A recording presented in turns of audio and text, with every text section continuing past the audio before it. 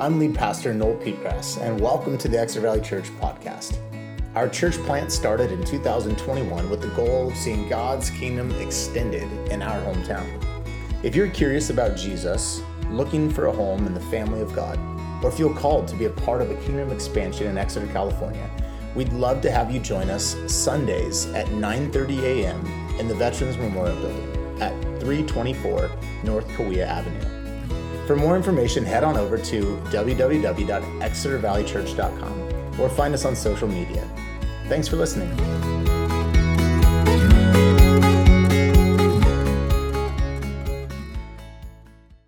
You know, this morning I'm not going to have a stand and read the scripture like we normally do, because I'm actually going to teach a little bit more on the scripture that we studied last week, which is Matthew chapter 22, verse 15 through verse 22. You could open it in your Bibles. I encourage you to. If you don't have your real Bible with you, you could use your phone. Totally fine for you to use your phone to read the Bible. Just make sure to turn off your ESPN notifications this morning. Also, one thing that we're wanting to do, I don't know if we actually did it this morning, but in the future we'll have Bibles on the Connect table in the back for those of you who want your own Bible. But I got the sense as I was preaching last week that Jesus' teaching on giving to Caesar what is Caesar's was just a difficult word for us. I think I was realizing as I was giving it that it was a difficult word for me. And, I was just looking out and kind of, believe it or not, I can kind of read your minds as I'm teaching. No, that's not true, but you know what I'm saying, right? You can sense a little bit of a disposition, and I just realized, man, this is it's a difficult word for us, and it's really laced in our current culture, is it not? Especially this idea, like giving to Caesar what is Caesar's. I think we know as God-fearing people that giving to God what is God's, of course, that's why we're here, right? Anyway, so it's a difficult word for us. If you weren't here last week, you could go to our podcast and listen to the message. But I just think some of Jesus' teachings are really difficult in our current culture, or maybe it's just that I wasn't very clear last week. That could have also been it. I did, sometimes as a preacher, you want to give a lot of application, right? This is the word of the Lord, and this is how you should do it in your own life. I'll be honest, I felt a little bit like hesitant to give a ton of practical application last week. I was hoping to provoke. Maybe you felt provoked. Sometimes that's helpful. Sometimes it's not that helpful. I apologize if I left you provoked last week. But anyway, something just wasn't sitting with me right. And so this morning I wanted to go a little bit deeper, a little bit further. And I was wondering, you guys are already smiling a little bit, so this is a good start. It can be hard to smile when we talk about difficult things like this, And I don't even know the story that you bring into this conversation this morning, but it's possible that some of us have had really hard conversations online, or lost friends, or even ruined Thanksgiving dinner with conversations about politics and government and all that sort of thing. So if we could just take a deep breath and acknowledge that this is kind of a hard topic right now. And I'm not here this morning to give you political advice.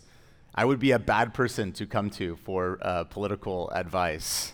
But I'm here this morning to lead us into Jesus' advice.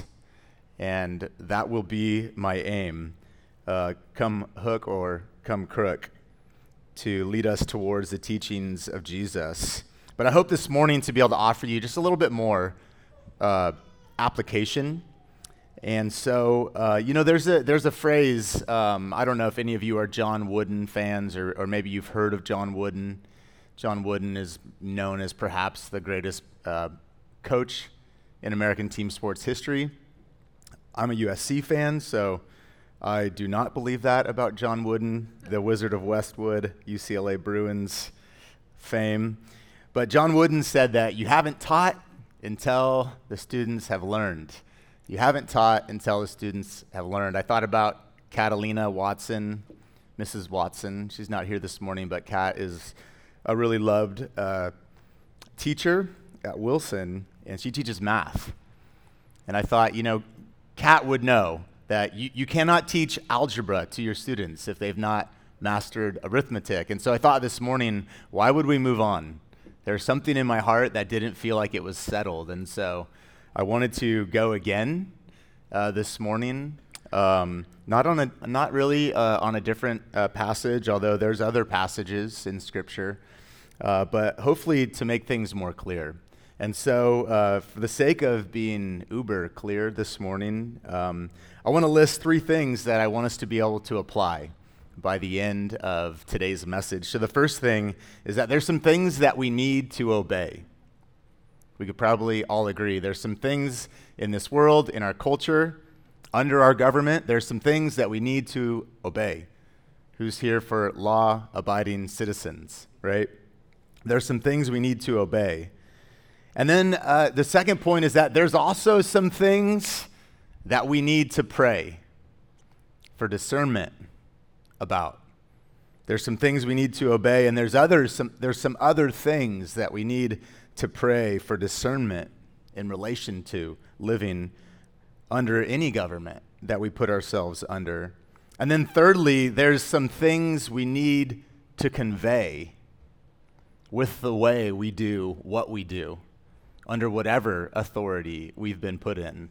So we're going to talk about some things that we need to obey, some things that we need to pray, and then some things that we need to convey in order to live godly lives, as Peter calls the people foreigners and exiles, ambassadors for Christ in a pagan land.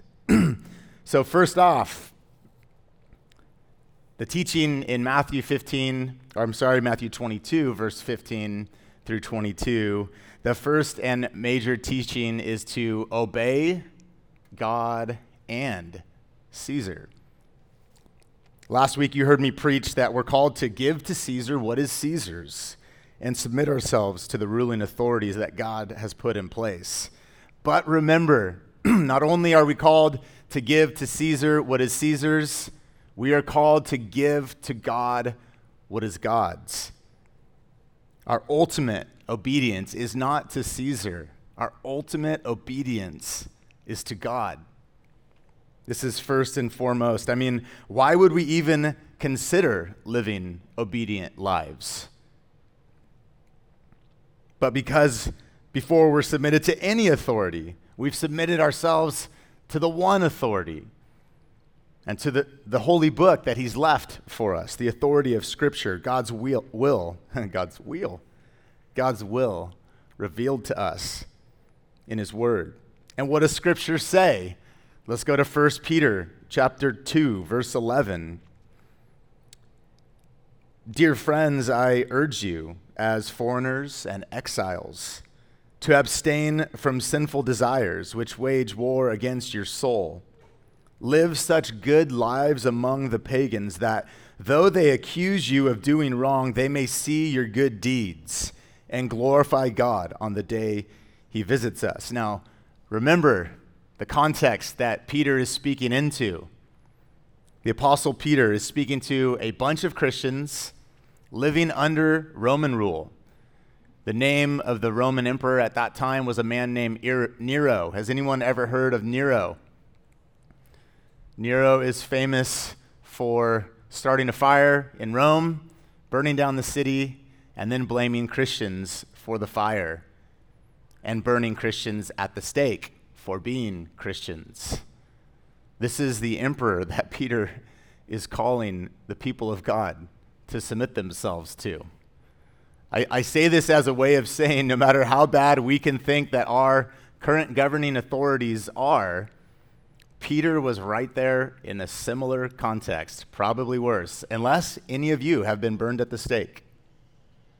So Peter is not talking to a people in a time and place when the leadership was easy to submit to.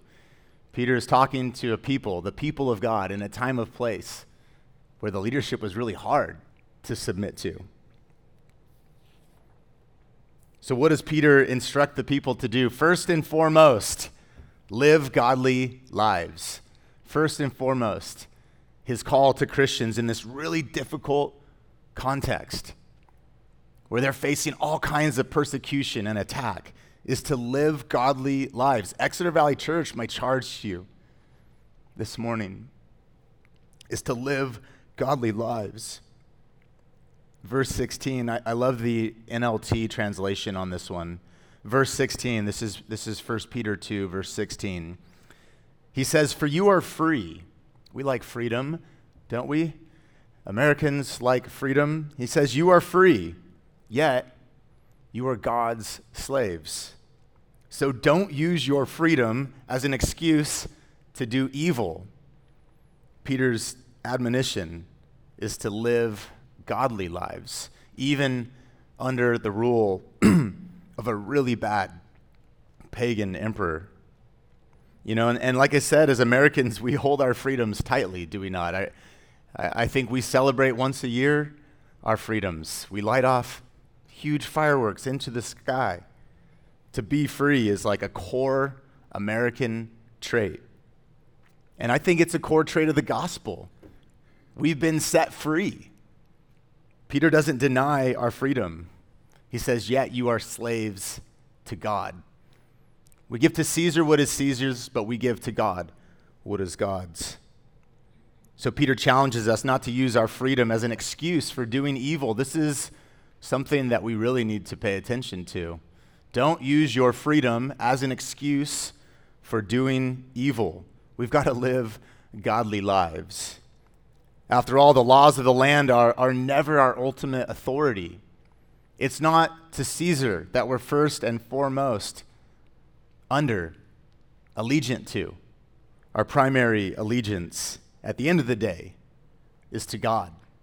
We give to Caesar what is Caesar's, we give to God what is God's. So we do our best to obey the laws of the land and to live godly lives. This is important. Living godly lives is really important in a pagan culture.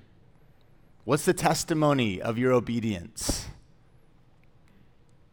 Ever met somebody who was yelling and screaming about the government and how bad the government was? But if you looked at their life, it was like, man, I don't know if that's an exemplary life. Peter says, first and foremost, live godly lives. What a testimony to live godly lives in a pagan culture. We underestimate the power of living a godly life in a pagan culture.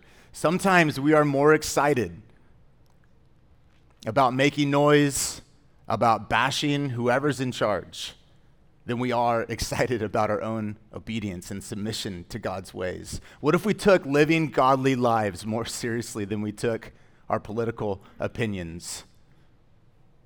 Just a question.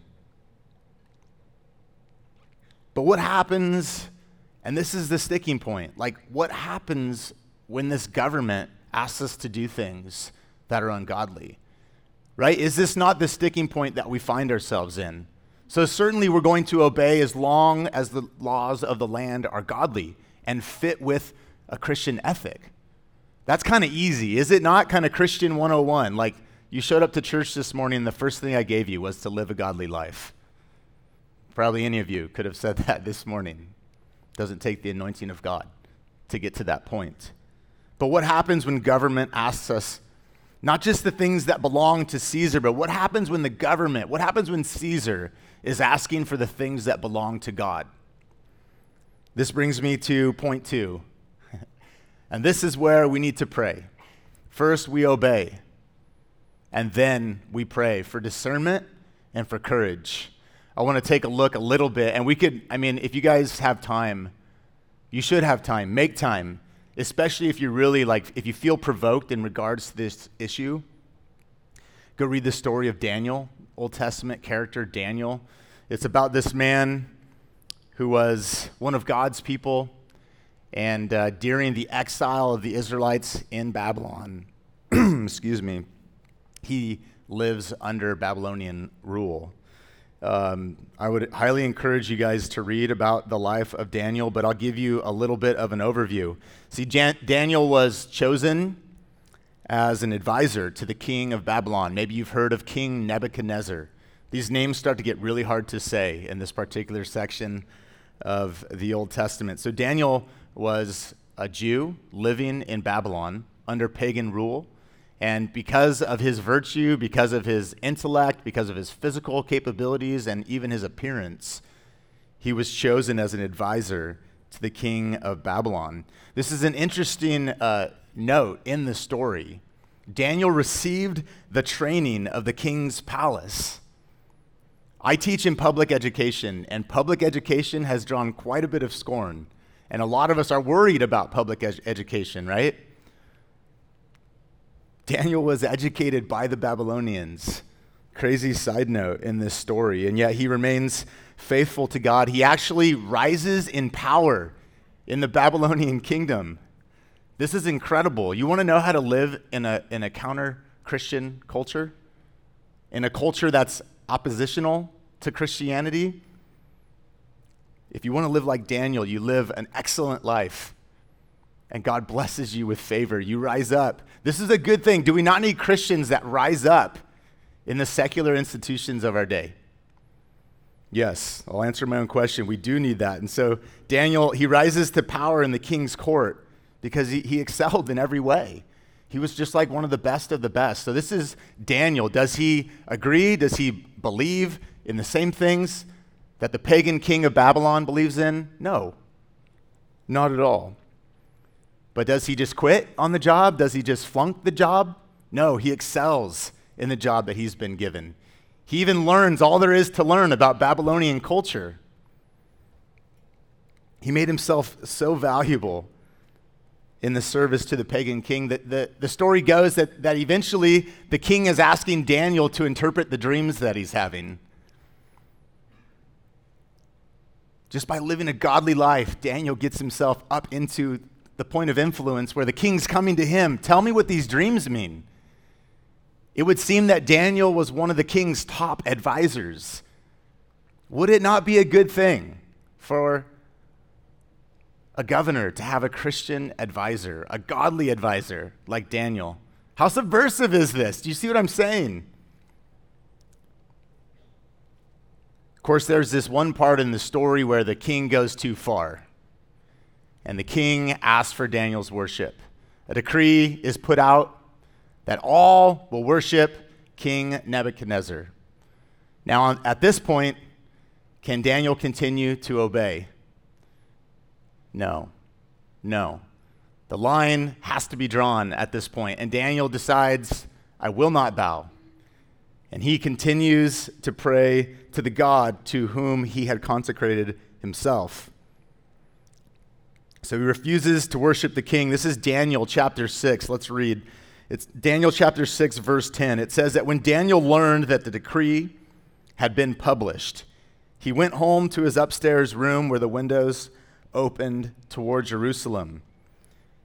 3 times a day, he got down on his knees and prayed, giving thanks to God, just as he had done before. Then these men who conspired against him, they went as a group and they found Daniel praying and asking God for help. What does Daniel do when things get tough? When the king asks for his allegiance, he prays. He thanks God and he asks God for help. This is a great example of how we can live under a pagan authority. We can pray for discernment and courage. Look, what are you being called into discernment about? I don't know. Part of the reason I hesitated to give you practical application is that I don't know exactly in your spot where you're being challenged over this issue of submitting to Caesar, giving Caesar what is Caesar's. I teach in a public school. I got my own version. Some of you also teach in a public school. You've got your own version. Some of you work for a government authority. And maybe you've dealt with some mandates over the past years, and you're trying to wrestle with. I had a friend who asked me a couple months back in June, the month of June. She works at Starbucks, and she said, what do I do? I'm a manager here. The Starbucks agenda wanted to celebrate Pride Month, and she was asking, how do I live as a Christian? You get what I'm saying? I think we all have these areas in our lives, and I think we've been entrusted with those specific issues. And I think our step here is to pray for discernment and courage. See, but some of us, like, our first step isn't like Daniel, to get on our knees. Or sometimes all of us struggle to take that first step. You know what I'm saying? Like, some of us have spent more time with Joe Rogan or Jordan Peterson than we have with our Bibles. We've got a whole culture of men who believe in the religion of Roganism. You get what I'm saying? And I occasionally listen to Joe Rogan. But man, Daniel got on his knees before the living God. He thanked God, and he asked God for help. Oh, that we would be a people who, when met with these difficult situations, get on our knees and ask the Lord for discernment and courage. Discernment, wisdom in knowing where to take a stand, and courage to actually be able to take it. It can be tough to take a stand. We've got to have godly courage to stand against ungodliness, just like Daniel. But we also have to be careful. And this would just be a caution. We have to be careful not to conflate the secular with the sacred. Like, sometimes we make things that aren't God things into God things.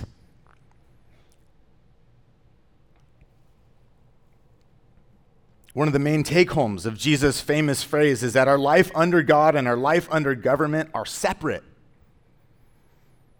This is actually one of the great wisdoms, I believe, in the American Constitution, the separation of church and state.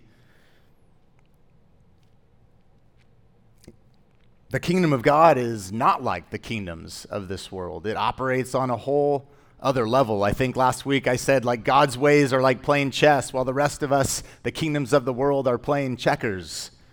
It's on a whole different level. It reigns over all. God's kingdom appoints all authority.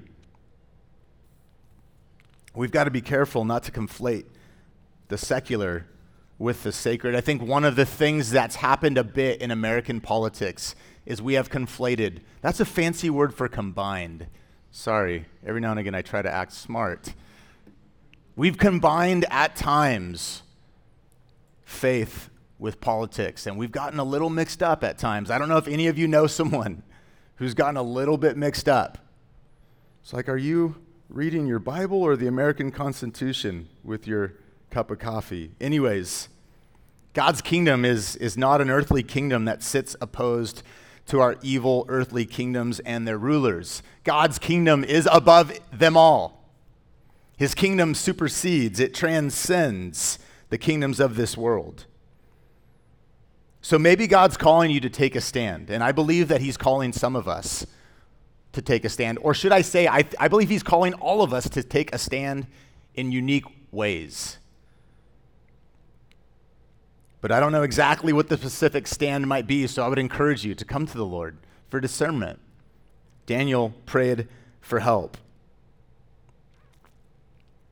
One of the things that's great about the country that we live in is we have two real weapons, even while we live under whatever type of authority we're living under at the time. We have free speech, sort of, still. None of my sermons have been taken off of YouTube, so that's good so far. But we also have the opportunity to participate, right? We get to elect our leaders. We should be thankful for that.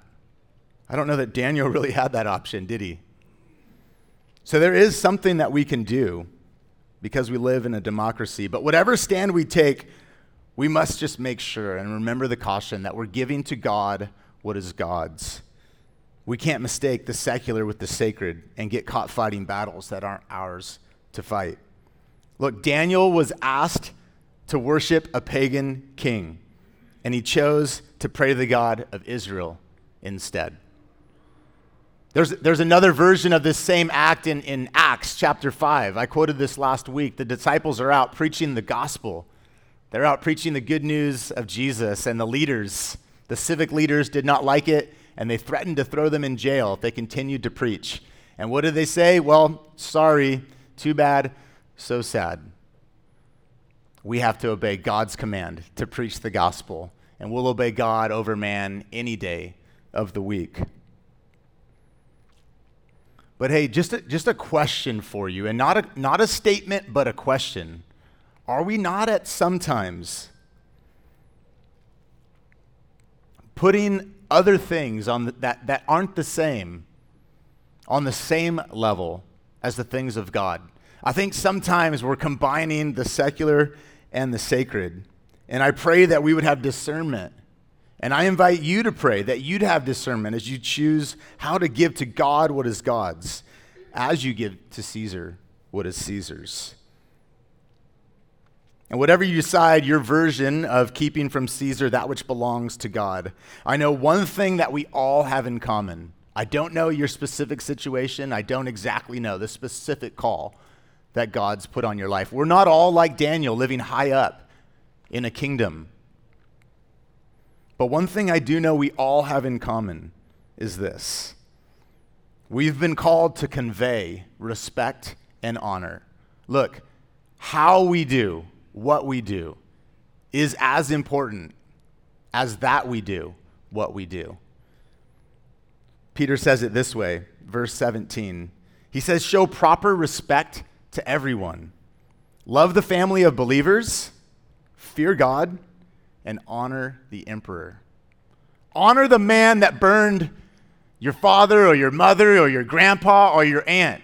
This is what Peter's saying. You honor that man.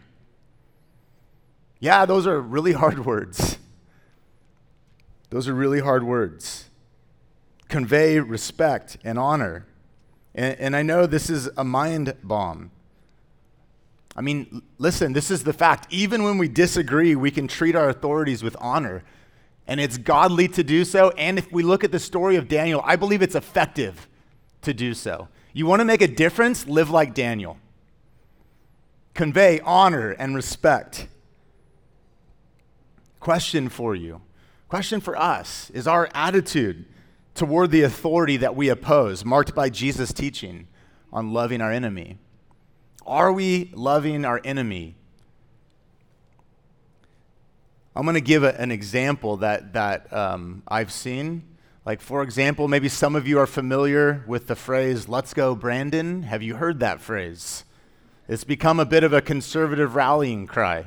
Like the same meetings where there's like prayer, we hear like this phrase.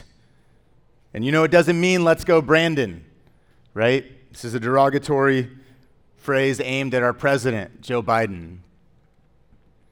And then you go on social media and you see Christians posting memes of Joe Biden tripping or mumbling, making fun of him, mocking him. Remember that this was not the way Jesus responded. Find a place in Scripture where Jesus is on record mocking, Herod or whoever other leader was in charge. Who did Jesus mock? Jesus mocked religious leaders that were acting like hypocrites. That's who Jesus came after with his harshest words. So it just challenged us, convey respect and honor. Our witness is worn out when we get on social media, when we put bumper stickers on our cars that do not convey respect and honor. Remember, we're Christ's ambassadors. We represent Christ to the world. The way we do what we do is just as important.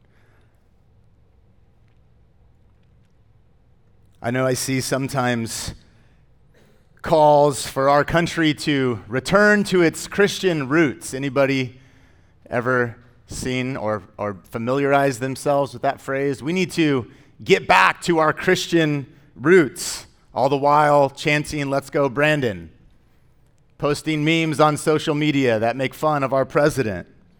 Well, maybe we should return to our Christian roots. Which brings me to my last point and our call to a corporate time of response. That means I'm almost done. A page and a half left, almost done. all this talk about, maybe you've heard this phrase, and I'm not just pointing fingers. I'm certainly not picking on just Trump, but the phrase, make America great again. This phrase maybe has us a little confused about the aiming point. And I'm not trying to pick on Trump at all. Actually, that's a killer slogan. And the red hats were awesome. Really awesome red hats. It's amazing that an old man won an election with some old hats and a cool slogan. Anyways, that's a side point. That was me stepping away from Scripture. So I'm not talking about just Trump. I'm talking about any leader. And what I want to do is come after this idea that if things would just get back to normal,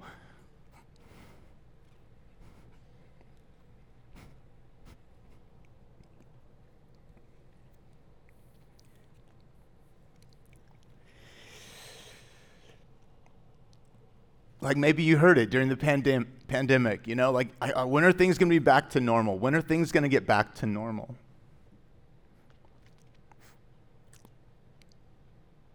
I think I heard it like a million times, We just got to get things back to the way they used to be.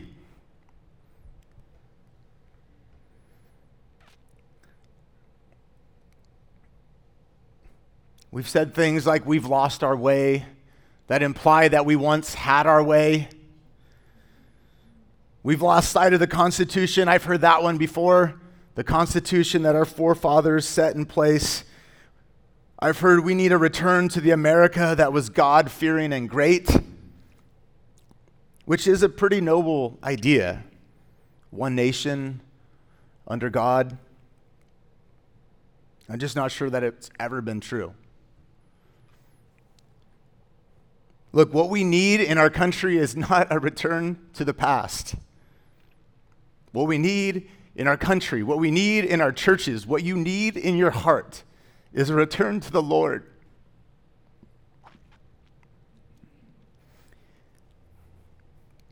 And I'm not sure why I'm so emotional. Don't laugh at me. Stop it. I'm crying. I just feel like I've seen some of us fall off the horse a little bit. Look, what we need is revival. This is what we need. We need not to return to the good old days. We need to return to the Lord. We actually need God to do in this country what He's been doing across the globe. We tend to think that Christianity is dying because it's dying in America, but that is not the truth. Christianity, by the stats, look at the Pew Research, is growing worldwide. In the southern hemisphere, there's an explosion of faith. There's over 1% growth worldwide. Over the past 4 decades, Christianity has grown faster in China than anywhere in the world. Maybe you're familiar with China's leaders. Not exactly a godly country. And yet, the gospel goes on. The gospel of Jesus is not dying, folks. We don't just need a return to normal. We need a return to the Lord. All of us need a return to the Lord. I need a return to the Lord. Hosea 6, that's where we get that phrase. I'm going to read it in just a second. Look, the goal ain't the glory days. The goal is the day of glory. Which brings me to a Christmas passage. Because, well, Costco already did it, so I can start the Christmas season, can't I? Doggone it, Costco. By the time I get around to Christmas shopping, it's already gone. For unto us a child is born. You've heard this one before. For unto us a child is born. Unto us a son is given. And the government will be upon his shoulders. And he will be called Mighty Counselor, Everlasting Father, Prince of Peace. Did I miss any from memory? The greatness of his government and his peace will have no end. He will reign on David's throne and over his kingdom, establishing and upholding it with justice and righteousness from that time on, and forever. The zeal of the Lord Almighty will accomplish this. Look, the Son of God came, Jesus came, to put the government on his shoulders. If we're putting our hope in government, we're going to be disappointed. Let's put our hope in the Son of God, who will one day completely put the governments of the world on his shoulders. This morning, I wanted to invite you to a return. Not a return to the ways things used to be, as I've already said, but a return unto the Lord, a revival marked by repentance. I wanted to share with you that last night I got a text from a pastor friend in town. He pastors a church in Exeter, and a lot of the Exeter pastors are really nice men, by the way. Been really kind to me, and they pray for our church, which always really inspires me. Allie's grandpa is one of them. That guy's super funny and kind. This was another pastor that sent me a text about a dream he had.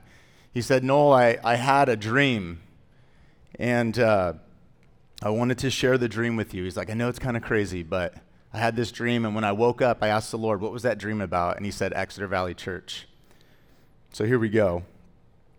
I want this dream to be real, so I'm going to share it with you today. He had this dream about an event called a super bloom. Anyone familiar with the idea of a super bloom? Like in Death Valley, every number of years, they have these events where they call them super blooms because all the wildflowers just go crazy. Like all the variables are just right, and the wildflower is just like, poof, super bloom. That sounds awesome. Super bloom.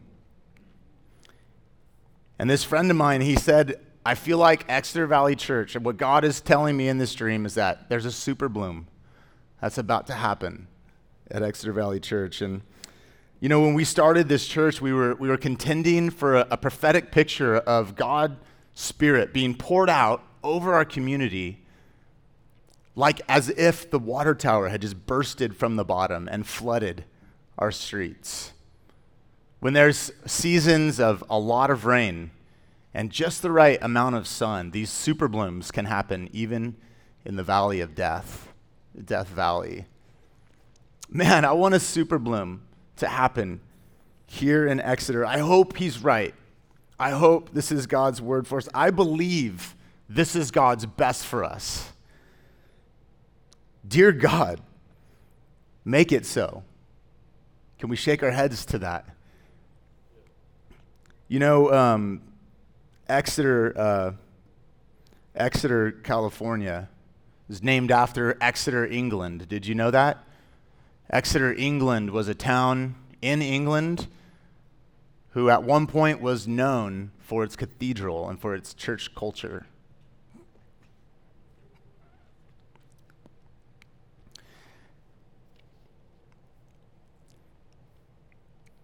And I believe that that's what God wants to do here. I think he wants to make Exeter, California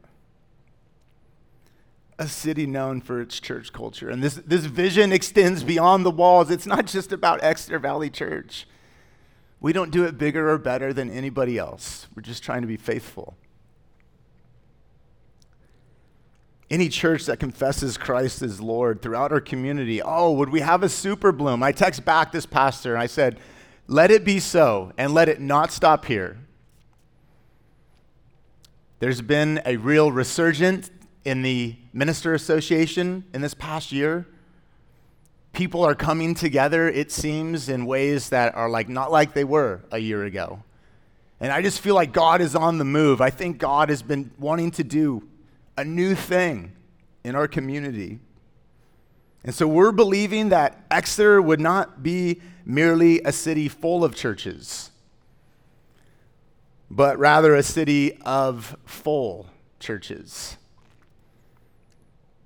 That even in a valley that feels like death, God would allow us to be a part of a super bloom here in this time and place. I know we've got small dreams, don't we? But we believe that what God's doing here at Exeter Valley Church is what he wants to do in all of our churches in Exeter. I mean, we're a chosen people. He calls us a royal priesthood. He says he's made us the people of God by faith in Jesus into a holy nation, a nation that transcends all other nations, with Jesus Christ as Lord. He's a good king. This is good news. The one king that sits above it all is a good king. You don't have to worry about following his authority. He'll lead you into green pastures beside still waters. He'll lead you into his rest. He'll lead you through the valley of the shadow of death. He'll comfort you. We serve a good king that sits above all other kings. We sang about the King of Kings this morning. This is what we've come to put our faith in this morning. I thank God that my faith does not rest on the guy in charge of this country or any other country. And the government will be upon his shoulders, and he will be called the Wonderful Counselor. What a great name, Wonderful Counselor. Mighty God, Everlasting Father, the Prince of Peace. And of his greatness, and of his government and peace, there will be no end. Look, this morning, I want to invite us to return to the Lord. And maybe you've put your hope in government. Maybe you've lost your hope in government. Maybe you've lost your hope because of government. Maybe you've lost your way and become your own government. Maybe you've become so ticked off and jaded with the government that you need to repent. I don't know.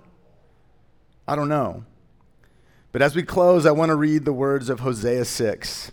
Eric, would you come? Hosea 6 says, "Come, let us return to the Lord. He has torn us to pieces, but he will heal us. He has injured us, but he will bind up our wounds. After 2 days, he will revive us. On the third day, he will restore us, that we may live in his presence. Let us acknowledge the Lord. Let us press on to acknowledge him. As surely as the sun rises, he will appear. He will come to us like winter rains, like the spring rains that water the earth." Let's pray. Hey, we're so glad you joined us, but don't forget to stay connected, either through our website, our social media, or the Church Center app. Or you know what? Better yet, come join us in person on a Sunday morning. See you soon.